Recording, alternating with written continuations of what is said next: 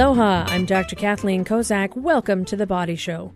Each week we talk about health and fitness, but none of what we discuss replaces a visit to your own primary care provider. Atherosclerotic cardiovascular disease, that's a mouthful, but it's the number one killer worldwide, and all of us are at risk for it, some more than others. So what can be done to prevent it? And if somebody's already had a heart attack or a stroke, can they prevent having more? Well, we've got two experts at the table today. We've got Dr. Margo Vasser, clinical cardiologist at the Queen's Heart Physician Practice, along with Dr. Rony Salem, vascular neurologist at Queen's Medical Center. And they're here to tell us more about how to avoid having heart attacks and strokes now and throughout our lives. Now, as always, we'll be opening up the lines for those of you listening who want to join us. You can at 941-3689. Toll-free Neighbor Islands 877-941-3689. Before we get started, I want to mention a couple of free public health events regarding strokes and brain issues. You know, May just so happens to be National Stroke Awareness Month, and Queen's Medical Center is putting on a lecture at Wednesday, May 27th, 6 to 7 p.m. at the Queen's Conference Center. And Dr. Salem is going to be there, and he's going to be talking about what to know if you are having a stroke and what can you do if you have one, and how do you know who to call, what to do, where to go, etc. And you can check out that lecture at queensmedicalcenter.org. Also at Polymomy every Saturday in June from 8:30 to 10:30 in the morning at the Medical Center. They're going to be having different neurology sessions. They're going to be talking about migraines and strokes and headaches and dementia. And that's another lecture series, again, every Saturday in June. And you can hear more information about that or just go to polymomy.org. So some great free public health events that are available out there for those of you who are interested in the topics, as I'm sure many people are. And, you know, it's free. What a great opportunity to see doctors there, ask them questions, get more information, find out about neurologic issues that could be affecting you or a loved one. So now as we get started, I want to welcome both Dr. Salem and Dr. Vasser to The Body Show. Thank you. Thanks for having me. All right. Happy to have you both here. Let's talk about some basics, because now both of you work in the hospital and you see people when they are really, I don't want to say at their worst, but okay, at their worst. So they've been admitted, they have a serious problem. Let's talk real quick about what are the types of things that you see in people in the hospital so we can kind of get an idea about what we're going to be discussing today. So Dr. Vasser, you work in the hospital, you see people with heart troubles. What problems in particular? Well, of course, first that comes to mind are your standard heart attacks. And so heart attacks, you got it covered. Heart attacks. The next would probably be the immediate complications of out-of-control hypertension, what we call hypertensive urgency or emergency, depending on what other symptoms you're having. And then finally, probably what I see the most of is heart failure, exacerbations of heart failure. And then there's, of course, the different rhythm issues and problems related with fast rhythms and slow rhythms alike. Okay, so we're going to talk a little bit about blood pressure. That's a risk not just for heart troubles, also a risk for strokes. Dr. Salem, your general practice, you see a lot of people in the hospital, they've had strokes.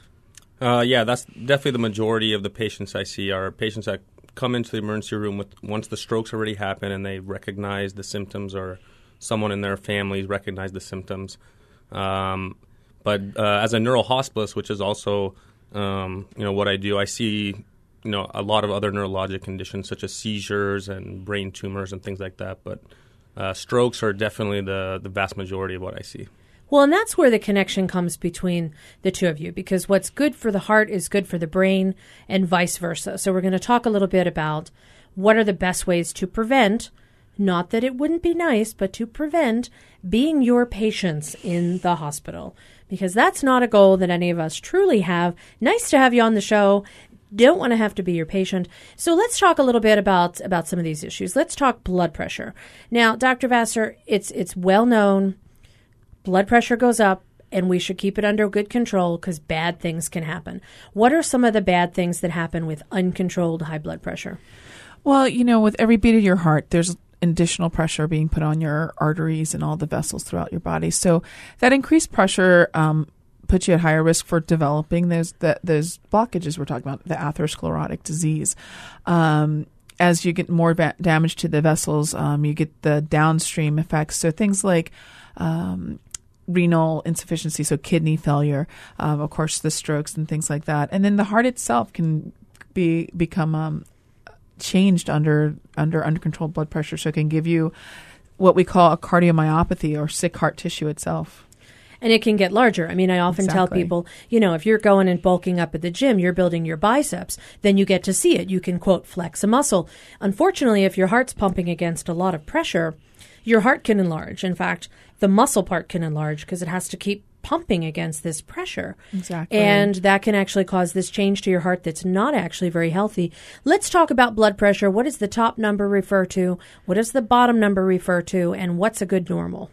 Sure. So that top number is what we call systolic blood pressure, and that's the pressure that's exerted when the heart is contracting. So when the heart's squeezing down, and that's why it's a higher number. The bottom number is what we call diastolic pressure. That's reflective of how the heart's relaxing. And I think in recent years, actually, the relaxing aspect of the cardiac cycle has gotten a lot more respect, along with the contracting. The numbers we want to see, I'll tell you, as we get more and more research, these numbers get lower and lower and lower. But I think roughly you want to stay below 120/80. As you go up, we've got different designations: borderline, mild, moderate, severe. But yeah, 120/80 is the number probably to keep in mind. Now, people get older. Blood vessels get stiffer. Do we expect an 80-year-old to have 120/80? Yes and no. Normal remains to be normal. Absolutely. But we do know as you get older, blood pressure does trend up. And there's a number of reasons for that, because your vessels stiffen with age. It's part of this human condition. There was a time that we didn't treat hypertension in the elderly for that reason. We just figured it was normal. But if you've got a life expectancy, I would say even of a year or two, there's going to be benefit of treating that pressure. Now, you might not treat it quite as aggressively. If I've got a brand new hypertensive patient who's feeling fine and is 90, I am not going to be as aggressive in controlling his or her blood pressure as I would in a 25-year-old. So age plays a role. Some role, yeah. Genetics play a role? Absolutely. Genetics, and we're learning more about how ethnicity plays roles in medicine, and your susceptibility to different disease. Everything is genetics to some degree. Environment, however, stressful lifestyles. We know that exercise actually brings down your resting blood pressure. So the more active you are, and different types of exercise are better for your heart than others. But in general, active folks have better blood pressure profiles than inactive. And of course, diet. So now you mentioned something. Resting blood pressure is lower in people who exercise. So if somebody is in the middle of a workout and they check their blood pressure and it's a little high, that's because they're working out. Yes, and absolutely. When we do stress tests, exercise stress tests, we do expect blood pressure to increase the harder you work. It's actually can be a sign of disease when it doesn't increase as you exercise. But yeah, we would expect in the midst of exercise, and even walking around Alamo on a beach park, that would be considered exercise. Your blood pressure is going to go up to some degree, and in the minutes following exercise, we expect it to normalize. And so a good time to check your pressure might not be while you're exercising, right after you finish. What is the best time of day to check it? Often I'll see people who say, well, I check it in the morning and it's high, then I take my medicine and then it goes down. Is that a good time to check it? I mean, I wonder if their medicine's working. Shouldn't it still be working when they check it in the morning? This is true. And really for my patients, when they're first being diagnosed with high blood pressure and say you just got a blood pressure cuff at home, we encourage folks to take their blood pressure at all times of the day to get a feeling of when is it the highest, when is it the lowest, when, are different symptoms associated with these higher blood pressures. So morning checks are good, but we really do encourage checking it throughout the day because the goal is to have controlled blood pressure at all hours. Now, you talked about diet. I think you're talking about salt. Salt is a big... It's delicious. It adds flavor. Salt is life, right? It's not something that we should have. Okay. Well, no, it is. It is something we should have. Absolutely. The body needs salt. The cells need salt to function properly. Probably not as much as we have, though. We live in times, in very prosperous times. So the abundance of salt and the availability of salt in our diet, I don't think our caveman predecessors would have ever imagined this amount of salt. So it tastes good to us because way back when it was hard to find, and when found, it was good for us. So yeah, salt is basically it draws more fluid into the arteries, and it just expands our blood volumes, and it can act on the kidneys too more directly. But it can, in folks who are genetically susceptible, cause a increase in blood pressure. Amazingly, there's a few lucky ones out there that can have all the salt they seem to want, and it doesn't touch your pressure. But I'm not going to encourage that. Okay, they're not our friends. All right, no. They won't be our friends. Well, let's talk about now. Uncontrolled high blood pressure can lead to some of the heart effects you mentioned. It can also lead to strokes, and Dr. Salem, that's what you see a lot of. You mentioned the symptoms of stroke. You said either people come to the hospital because they or their loved ones notice those symptoms. Let's review what they are, because when your blood pressure is out of control, you're at a significant increased risk for heart problems, but also strokes. So what are the warning signs of a stroke, and what should people know about? Is there a little mnemonic to help them remember? So probably most people at this point have seen all the fast signs that are all over the place on TV and everything. So what that stands for, the F stands for face. And basically facial weakness, so that can definitely be a symptom of a stroke. So what you're looking for is an asymmetry in someone's face. If something is raising your suspicion that you or someone you know is having a stroke, asking them to smile. If you're seeing one side of their mouth drooping down, or that's not good. That could definitely be a stroke. And even look in the mirror. Use your iPhone, and take a look and take a picture. I mean, sometimes do a stroke selfie. Do I have a stroke? Do a selfie. But actually, I mean, it could be helpful. But I tell people that because if they're by themselves, sometimes they may just have some vague, uneasy feeling, and what you're looking for is something objective. Okay, that's the F. What do you got for an A? A is arm, so arm weakness. So if you lift up both your arms and one of them is kind of drifting downwards, that's definitely another very a big red flag that someone could be having a stroke. And the S is for speech. And this is, again, why I mentioned that, if someone else is recognizing it, because if you're having a stroke severe enough that it's impairing your ability to either speak or understand speech, which can happen depending on the stroke, it's going to be a lot harder for you to kind of figure out how to get help for yourself. That's true. I mean, you might call 911 and they say, "What do you need?" and you just can't say it. Exactly. I also wonder, could you ever think you're saying the right word, but then it doesn't come out that way? And yet in your brain, because you're having this stroke, you said, "I need an ambulance," but what other people heard was blah, blah, blah. Yeah, and the interesting thing is sometimes when that's happening, the patient who's having the stroke realizes the wrong words coming out. Oh, they do recognize it. And sometimes they don't. Sometimes they don't. It depends on what type of stroke it is. Because really, when it comes to a stroke, it all depends on what part of the brain is being affected. And that's why the presentations are so different and why a lot of people don't realize it's a stroke right off the bat a lot of times. So what's the T? FAST. So T is time, and then probably of everything, that's the most important one because time is brain. Time is brain. The number everyone likes to throw around is, once you start having a stroke, once there's a blood clot blocking blood flow to your brain, your brain is 2 million brain cells are dying per minute, basically. So. Okay, that's not depressing at all. Wow. All right, 2 million brain cells. You have to have a sense of urgency here, Clearly, dying every minute. I mean, wow. But do we have a bunch of them? Do we have some extras? Can I lose 2 million and still be okay? Again, it goes to the part of the brain. Okay. It's I've seen very large strokes where you look at someone and you couldn't even tell they had a stroke, and a very small stroke can leave someone completely paralyzed on one side. So a lot of it, in some sense, is luck as to what blood vessel gets affected to some degree. So is that mainly the reason why people have various symptoms? I mean, you mentioned large stroke, minimal symptoms, tiny stroke, lots of symptoms. Does it have a lot to do with the blood vessel that is going to that particular part of the brain? And that if that particular vessel gets blocked, then whatever that location in the brain controls is what you're going to have affected. Exactly. And it also depends on which side of the brain, too.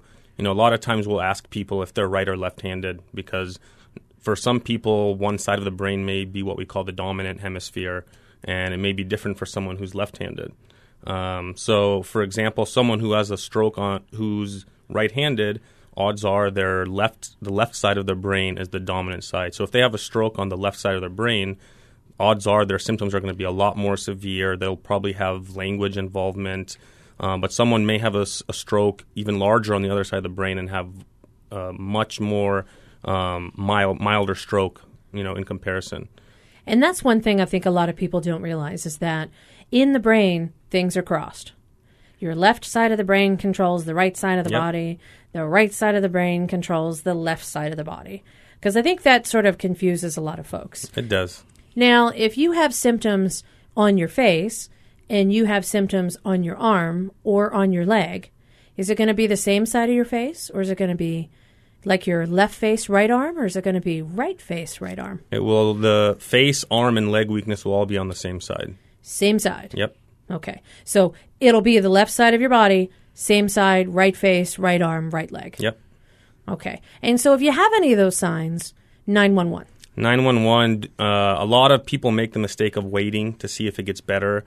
I can't count how many times people develop their symptoms at night and go to bed hoping they think it will improve, and then they wake up the next morning and it's still there. And it may be worse. It may be worse, and even if it's the same, the problem with that is that some of the treatments that we can offer for strokes we can only give up to a certain amount of time after the symptoms have started. Well, sure. And there's what they call clot busters. So there's different types of strokes. We're talking at this point about strokes that might occur with blockages, but there's also strokes that occur with hemorrhages. So if we're talking about blockages, there's clot busters, and you only have how many hours from the onset of symptoms to actually be a candidate for that? 4.5 hours. 4.5. That's it. That's it for the clot busting medications.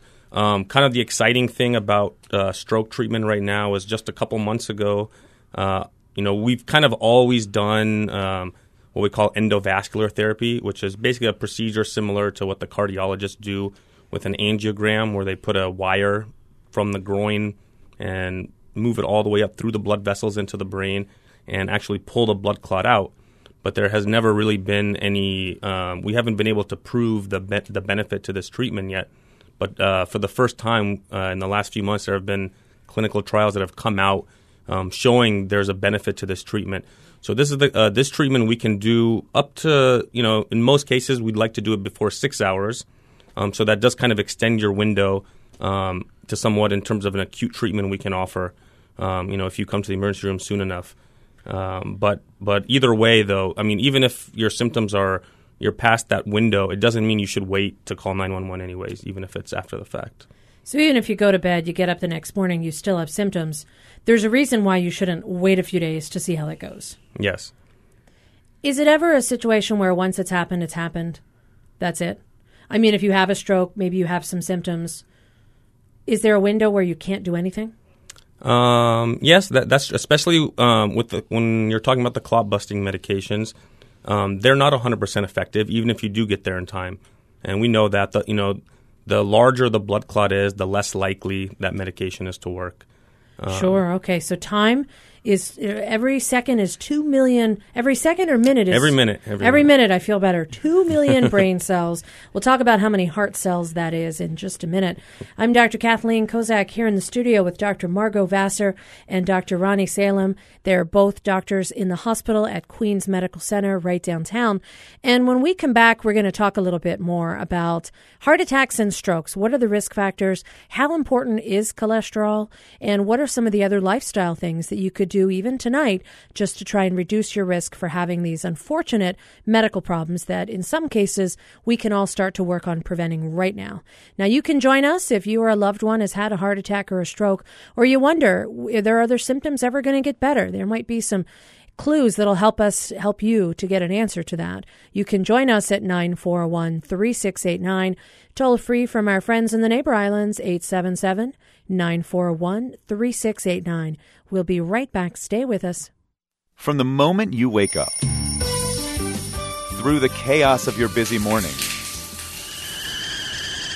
Morning Edition is there with you. Good morning. I'm Steve Inskeep. Protesters have been Through marching. All You Have to Do, we'll bring you all you need to know every weekday on Morning Edition from NPR News. Weekday mornings from 5 to 8:30 on HPR 1.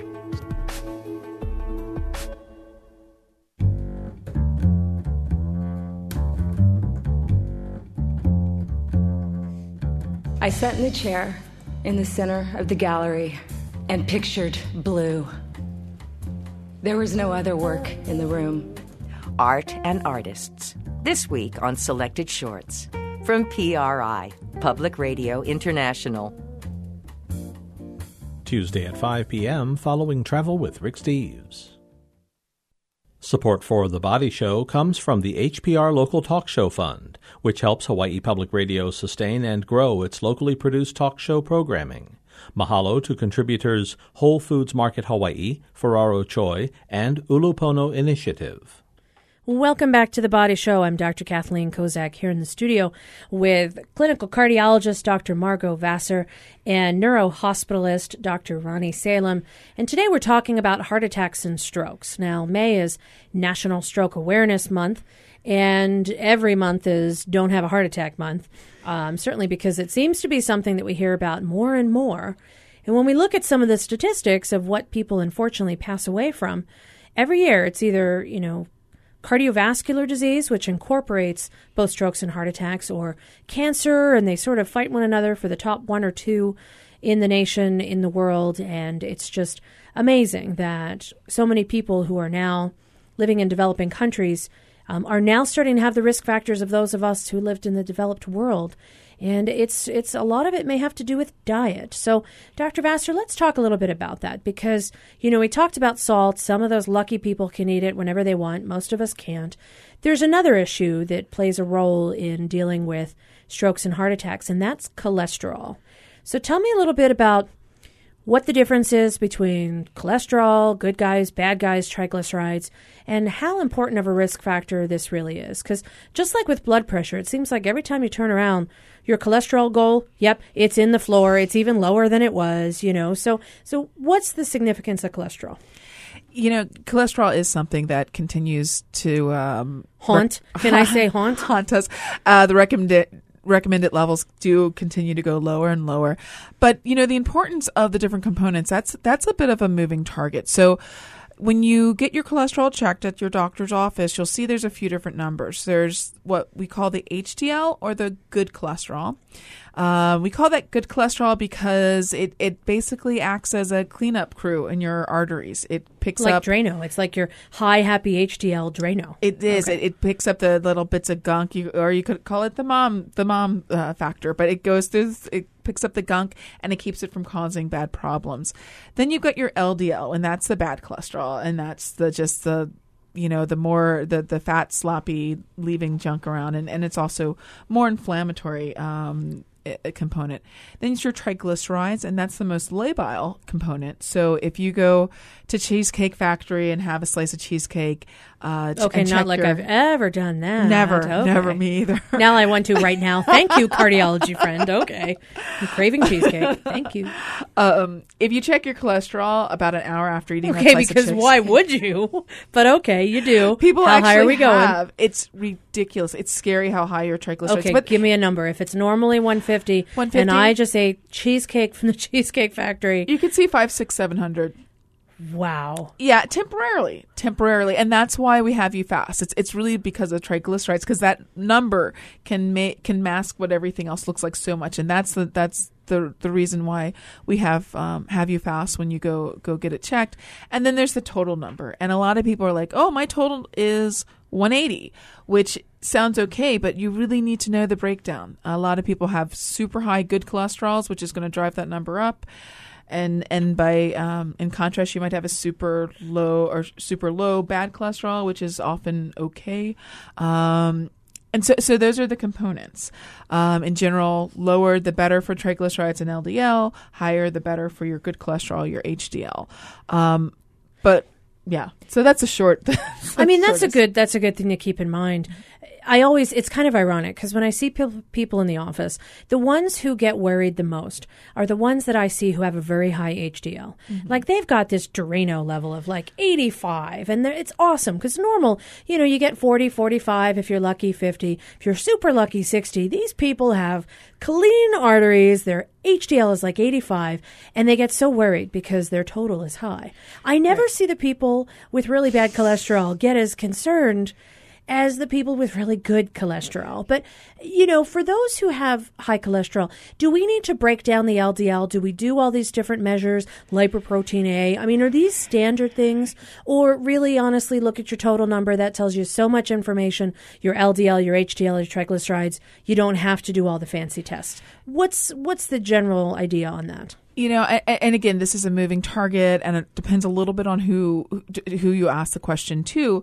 But I think we're understanding, and if anything, watching the trends is what's important.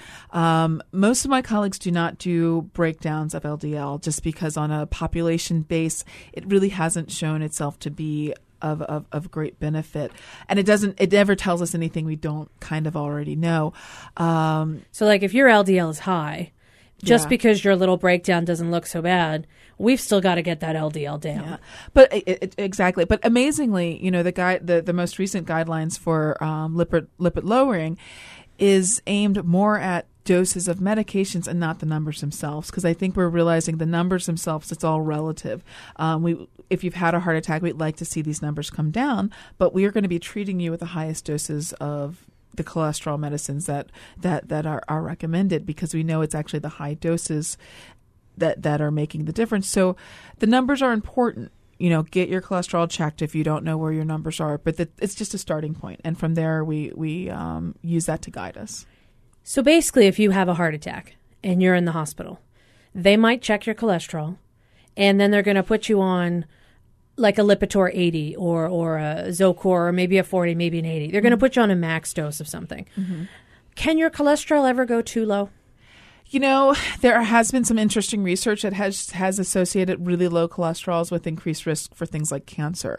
So, a super, super low LDL, we start to worry if there's or super, super low cholesterol numbers in general, we start to worry maybe there's some liver dysfunction, because it's actually your liver that's making all of these things. So maybe the problem is that you're actually not making it. And then sometimes your numbers can look strange because the components of your cholesterol are actually dysfunctional. So sometimes these folks with super high HDLs might have dysfunctional HDLs, or some of the components of the LDL, like you mentioned, might be more or less functional than other components. So, again, the numbers are a starting point, but it has to it's more of a holistic guide that I think we're learning to take now. Yeah, I mean, a year or two ago, where they said, if you have a risk, go on the medicine. You don't even need to check the numbers anymore if you're on the medicine. And that kind of blew a lot of folks away. I mean, it sort of blew me away. I'm like, give people medicine and never monitor it? Are you kidding?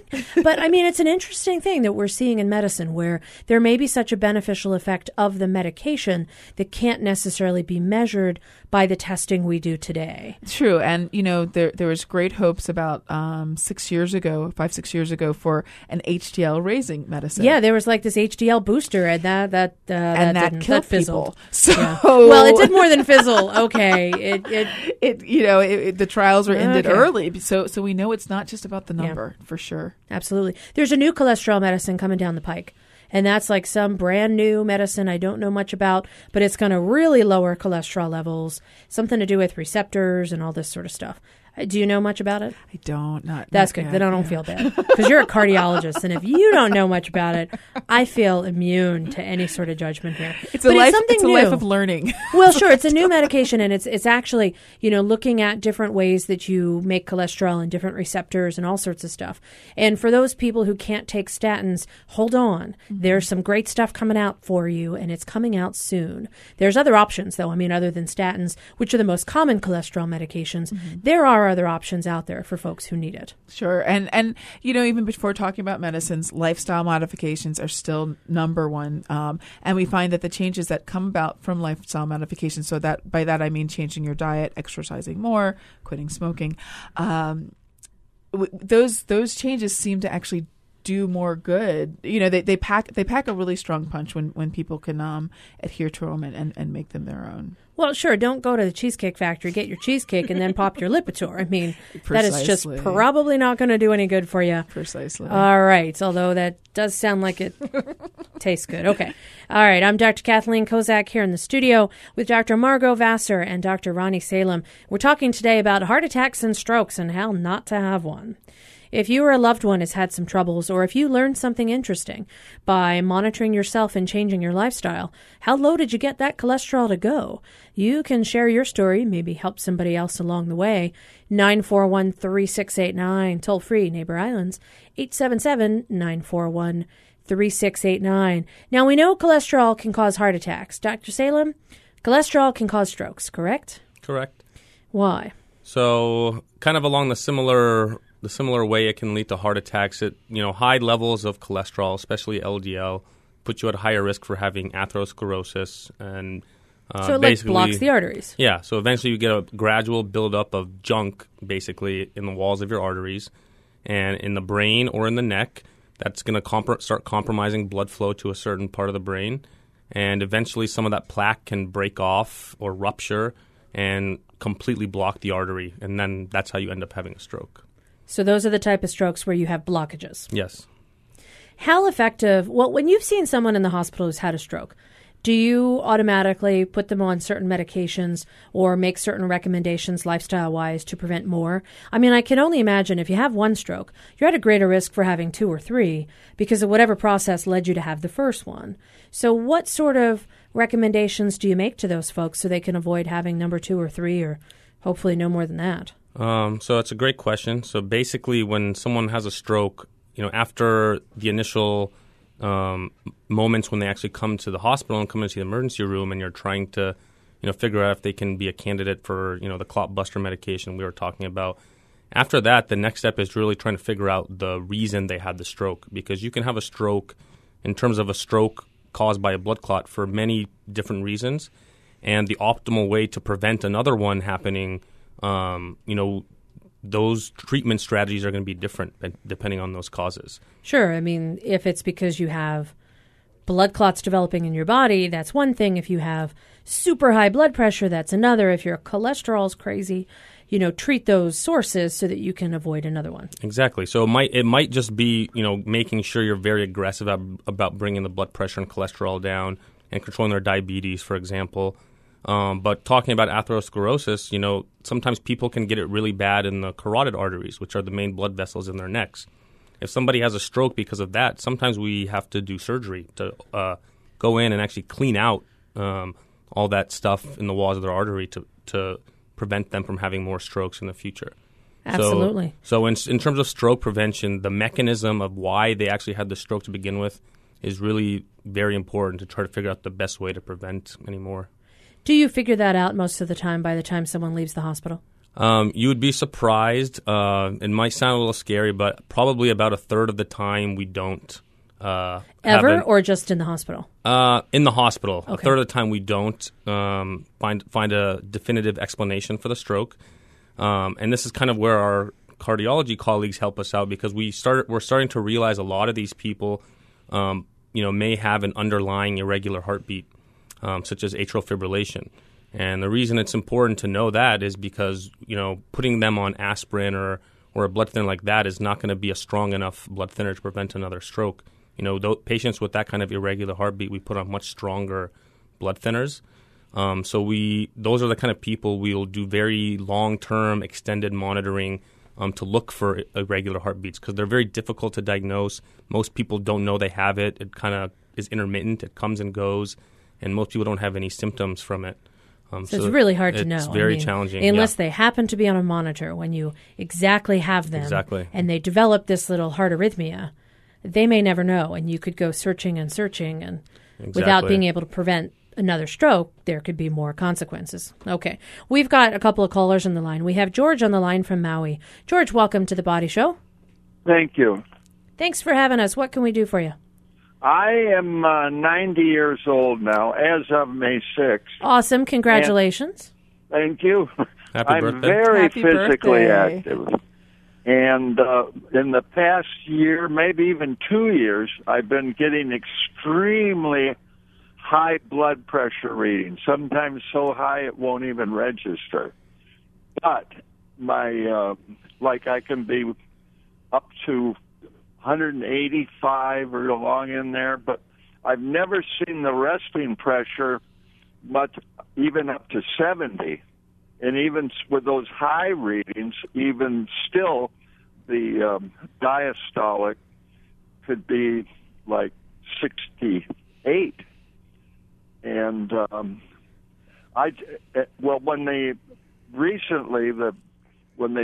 doctor first saw that high reading, I'm going to new doctors now. They immediately put me on Bistolic with no discussion or talk about it, and 10 milligrams, one pill a day. And so one of the many physical things I'm doing is I'm started outrigger canoe paddling just about a year ago, and I feel real good and strong paddling, and we'll get out maybe a half mile out or something, and I always feel good. But after I started taking the Bistolic, a couple times coming in, I just could barely paddle. And I don't know that the Bistolic is the cause of it, but anyway, I quit taking it.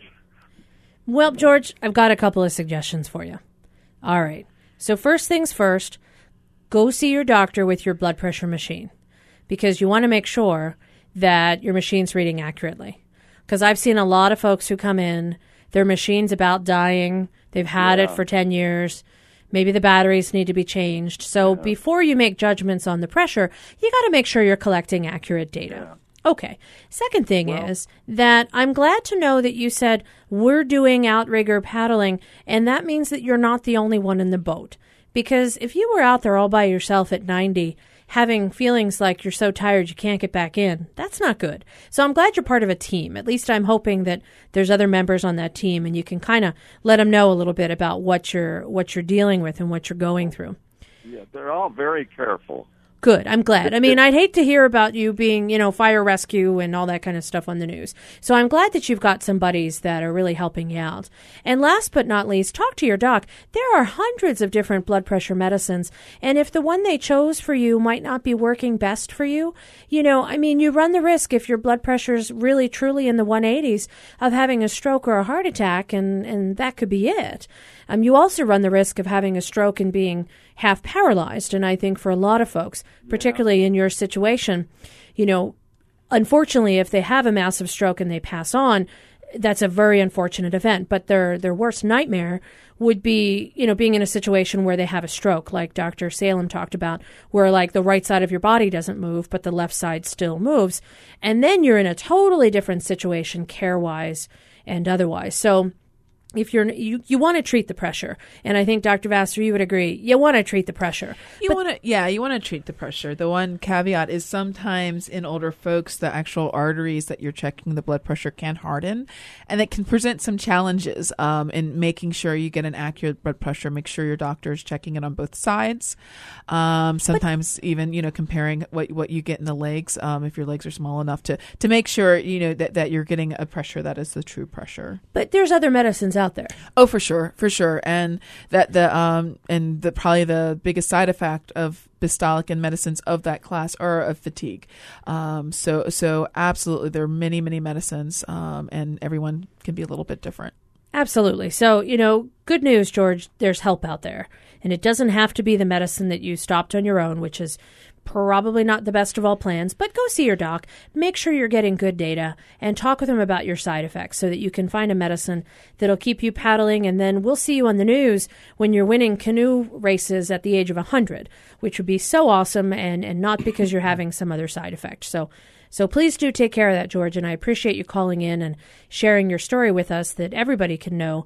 If you don't feel good on your medicine, you can probably talk to your doctor and change that medicine to something else. So you do have some options there. All right, I'm Dr. Kathleen Kozak here in the studio with Dr. Margo Vasser and Dr. Rony Salem. When we come back in just a minute, we're going to talk to some more callers and talk a little bit more about what else to do to prevent heart attacks and strokes and why cholesterol and blood pressure, well, it's just the beginning, but it's a really good place to start. You can join us at 941-3689. Toll-free Neighbor Islands 877-941-3689. We'll be right back after this quick break. Stay with us. On The Next Humankind, Bay Area physician and author Rachel Naomi Remen describes her popular course on the healer's art, taught at half of American medical schools. Also, filmmaker Matthew Heineman discusses his powerful documentary on how our medical system often looks for health in the wrong places. I'm David Freudberg. Join us for Humankind. This evening at 6:30, right after Marketplace. Bumming around countries where people don't own much taught Jake Ducey an important lesson. I really saw that you really need very little to live a happy life. And Matt Kepnes has tips for traveling the world on $50 a day. So I usually do a 20 for accommodation, 20 for food, 10 for everything else. There's an amazing travel tale waiting for you on the next Travel with Rick Steves. Tuesday at 4 p.m. following Fresh Air. Support for The Body Show comes from the HPR Local Talk Show Fund, whose contributors help Hawaii Public Radio sustain and grow its locally produced talk show programming. Mahalo to the St. Andrews Schools, which includes the Priory School for Girls, the Prep for Boys, and Queen Emma Preschool. Welcome back to The Body Show. I'm Dr. Kathleen Kozak here in the studio with Dr. Margo Vasser and Dr. Rony Salem, both working at Queens Medical Center in the hospital. We're talking today about how to prevent heart attacks and strokes and why you don't want to have those, and some simple lifestyle things that we can all do today to really help prevent ourselves from suffering these events as time goes on. Now, before the break, we were talking with George from Maui and said, hey, don't just stop your pills. Find some good pills that work for you because there's lots of choices out there. But so happy to hear he just turned 90 and he's so physically active out there on the outrigger. Fantastic. We want to hear good stuff, George, and not that you have to be rescued or something. Okay. We've got another caller on the line. We've got Mike from Kaneohe. Mike, welcome to The Body Show. Aloha. Aloha, Mike. What can we do for you? Well, I've just got a couple of questions about nutrition. Of course, you've known for a long time that dietary cholesterol isn't as important as, say, managing your saturated fat. But I've been hearing that you should be eating saturated fat olive oil to get your HDL up and keeping down the trans fat and the saturated fat in order to get your LDL down. And then I've also been reading recently about how important it is to have potassium in your diet for your heart health. So it sounds like you should be eating a lot of salads with olive oil dressing. Okay. On those, those general things, that We're having a little trouble hearing you, Mike, but what we're going to do is we're going to talk a little bit about your question about olive oil and potassium, because that's some great nutritional stuff that I want to address. Because you're right. Now, Dr. Vasser, you'd think don't eat oil, don't eat cholesterol and fat, and yet you hear everywhere olive oil is good for you. Yeah, well, okay, sure. If you have to have oil, let's not presume everybody has to go douse their stuff with oil. But okay. Yeah, there's some new hot oil coming out every now. It's all about the coconut oil and this, that, the other. I think the big thing is to have a balanced diet. Absolutely. Okay. And I agree. Yeah, some oils are worse than that. Don't go frying everything in lard. That's a terrible idea. But if you have to choose oil, olive oil, probably better for you. Right. And then potassium rich diet. Yeah, and again, we're eating so much processed foods and going through the drive-throughs and getting things, and that's where we're losing. Are you following me? Okay, I'm kidding. But, that's where we're losing the normal potassium, magnesium, all these electrolytes that really should be, grab some fresh fruit, grab some fresh vegetables, especially we're here in Hawaii.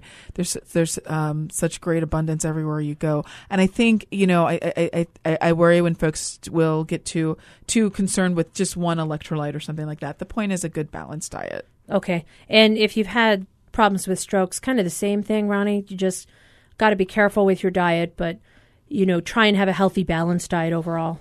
Yeah, exactly. And So I think something that's kind of gaining a lot more steam, and at least in kind of the medical circles, is the Mediterranean diet. There's actually been proven health benefits with this. So after a patient's had a stroke, that's something I'll commonly recommend to them.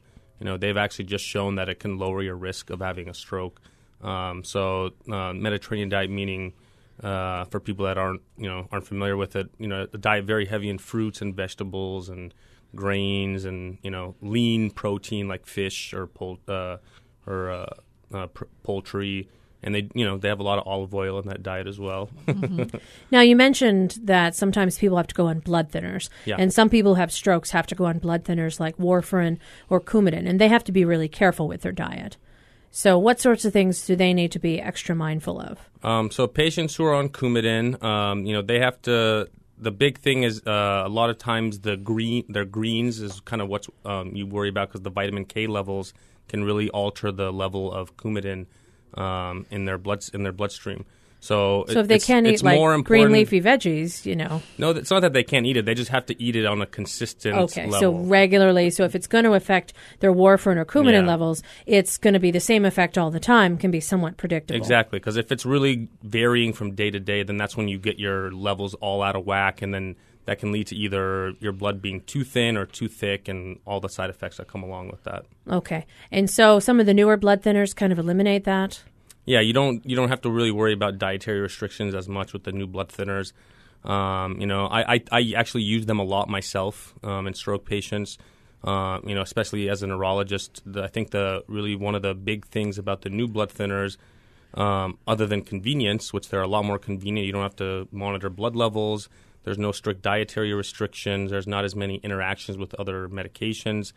And they're a much lower risk of bleeding in the brain with these medications. So some good advances that are coming out. Yeah, I think so. That don't put the same diet restrictions on there. I mean, since we're talking diet, and thanks for Mike for bringing that up, because it was something that we wanted to discuss. Okay, so some general healthy, balanced diet. Don't overindulge in any particular food item, and don't restrict anything to the point where you crave it, and then just go on a binge of whatever that happens to be. So, okay, so general healthy diet recommendations, and be careful with your medicines. We've got another caller on the line. We've got Roger from Manoa. Roger, welcome to the Body Show. Hi, how are you? Good. How about yourself? I'm fine. I'm a guy that's had AFib for a couple of decades, just off and on paroxysmal AFib, and I don't take the big time blood thinners because I'm one of these guys that knows exactly when I'm in AFib, and I can monitor how long I'm in it, and I'm, at least, I don't know, for better or for worse, I have an impression that if it doesn't go much beyond 24 hours, that you're pretty safe in terms of stroke. But in my reserve, sort of my parachute would be, if it went on and on, 24 hours, 36 hours, 48 hours, I would take one of the major blood thinners like Pradaxa or Eliquis. But I was told that, and then go off it once I'm, I feel like there's like a danger period. Maybe I have a misconception, but then when I was out of AFib, and you just have to take my word for it, I know when I'm in or when I'm out, and then I could go off the blood thinner. But I was told that there's a higher incidence of stroke after going off those blood thinners for a no known reason, not necessarily that someone with AFib is still getting AFib. I don't know. Is that you guys' experience? Or? Well, it's a great question, Roger. If I can kind of encapsulate what you're saying, you don't take blood thinners now. But if you did, if you noticed that you went into this atrial fibrillation, funny heartbeat, for more than 24, 36 hours, you would consider it. And yet you're wondering, can you stop it after that? And if so, is there some unusual risk of having a stroke once you stop the blood thinner that we don't necessarily know how to prevent? So I'm not quite sure, Dr. Salem or Dr. Vasser, if you would know about that, because you're unusual, Roger, in the fact that, first off, when you go into fibrillation, so you're lucky because a lot of people don't. But I think that the intermittent use of strong blood thinners while you're in fibrillation without continuing on those is not something that a lot of folks have studied. I don't know how much experience we have with that, only because it's an unusual way to use blood thinners. Not that it isn't done, but I'm curious. Dr. Salem, any thoughts on periodic intermittent use of blood thinners to prevent strokes only when people are having fibrillation symptoms? Yeah. So, Roger, I probably would recommend that you don't do that anymore because all of the major clinical trials that looked at these new blood thinners like Eliquis and Pradaxa and Xarelto, they did find all the people that dropped out of the study and stopped taking the medication, they all did have a much higher rate of stroke after stopping the medication. Inexplicably. There's some, postulations as to why, Okay. but no one's exactly sure. These medications work, they're changing your whole coagulation system in your Sure, body. they're blocking and factors that you need to form blood and there might be clots some and- rebound hypercoagulable effect, but we're not sure is the bottom line. But beyond that, just because you know whether or not you're in AFib or not, people that have AFib can have strokes even if they're not in AFib. I don't think you should use that as your marker. Blew us away. People who have AFib can have strokes even when they're not in AFib. Yeah. Blown away. Tell me more. Well, basically especially if you've had AFib for decades, as you say, you've probably had some long-term changes to the actual structure of your heart.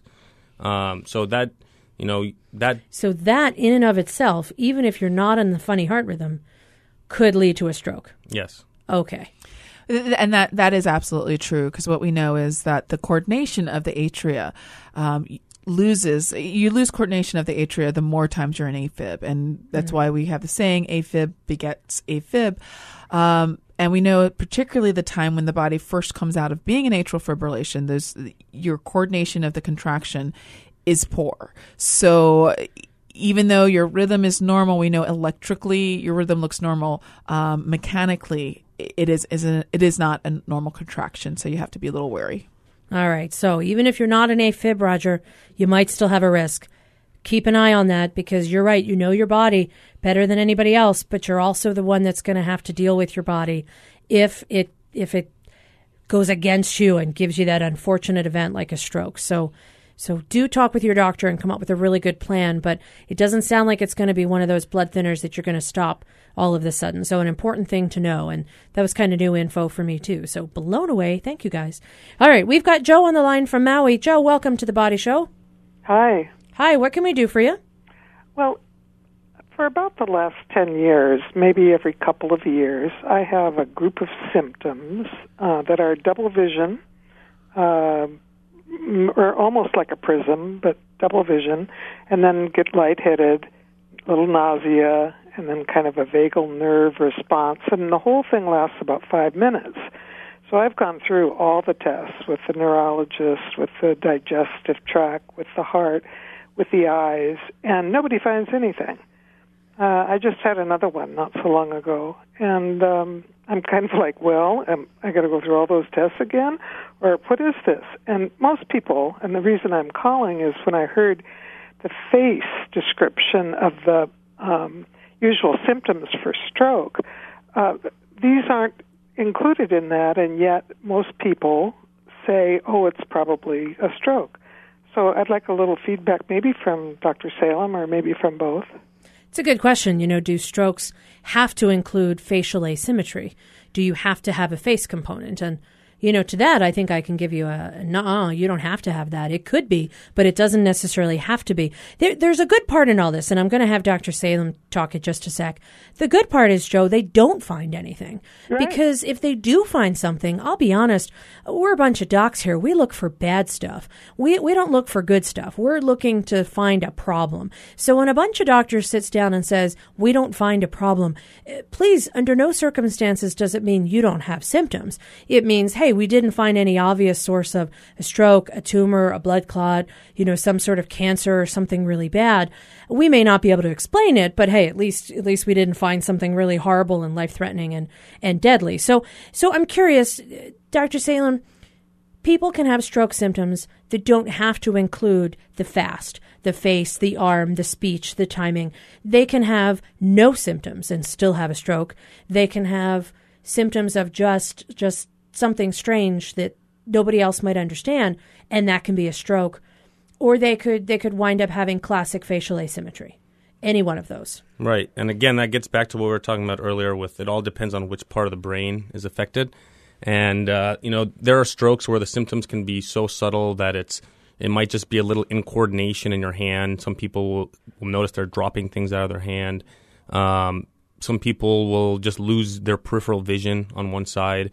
And there are silent strokes where people... Sure, you find out later, hey, on your scan, yeah. Did you know you had 3 strokes? And they're like, what are you talking about? Yeah, exactly. But I think in terms of the symptoms you've been having, I think, there's something to be said about the fact that this has been going on for so long and the symptoms have never lasted. That's a good point. Mini strokes or TIAs, as they're called, they're usually... we always tell people they're kind of a warning sign for a stroke that's going to happen. If this has been going on for years and years, you've been worked up and had multiple tests that are negative, I think the odds of this being some type of vascular event in your brain are very low. And there are things that we call stroke mimics that can seem like a stroke to people and can be very troublesome. But things like migraine headaches or seizures, a lot of times can feel to somebody like or worry them that they may be having a stroke, and sometimes the symptoms can be very similar. I've seen people with migraines completely paralyzed on one side of their body. Same thing with seizures. So I think that's kind of how I look at it usually, especially after having all these negative tests. Stroke mimics. That's another blown away episode. Stroke mimics. Okay. So there's hope out there for you, Joe, but no, you don't have to do all the tests again. Be reassured, it's been 10 years. We didn't find anything bad yet. Okay, we've just got a few minutes, maybe just a minute. Oh, no. Claudia from San Diego, welcome to the Body Show. We've got just about a minute. What can we do for you? I'm 13 years old, and I have type 1 diabetes, and I was just wondering, what are ways to prevent having a stroke? What a great question. Awesome that you're 13 and you're thinking about it already. And I'm just so happy that you were able to share with that and call us. So how do you prevent a stroke as a type 1 diabetic? Great question. Rony Salem, you're on it. Claudia wants to know, type 1, what can she do? Well, I think at that age, unless she has any strong genetic issues that run in the family, I think at that point just making sure you're controlling your blood sugar is really the main thing you should be worrying about at that point. Keep your sugars down. Yep. Do your best. Be active. Enjoy your life, Claudia. Don't have some start fun smoking. out there. And that's a good one. Don't start smoking. Absolutely, because that can certainly get you in trouble. But most important thing is, you're 13.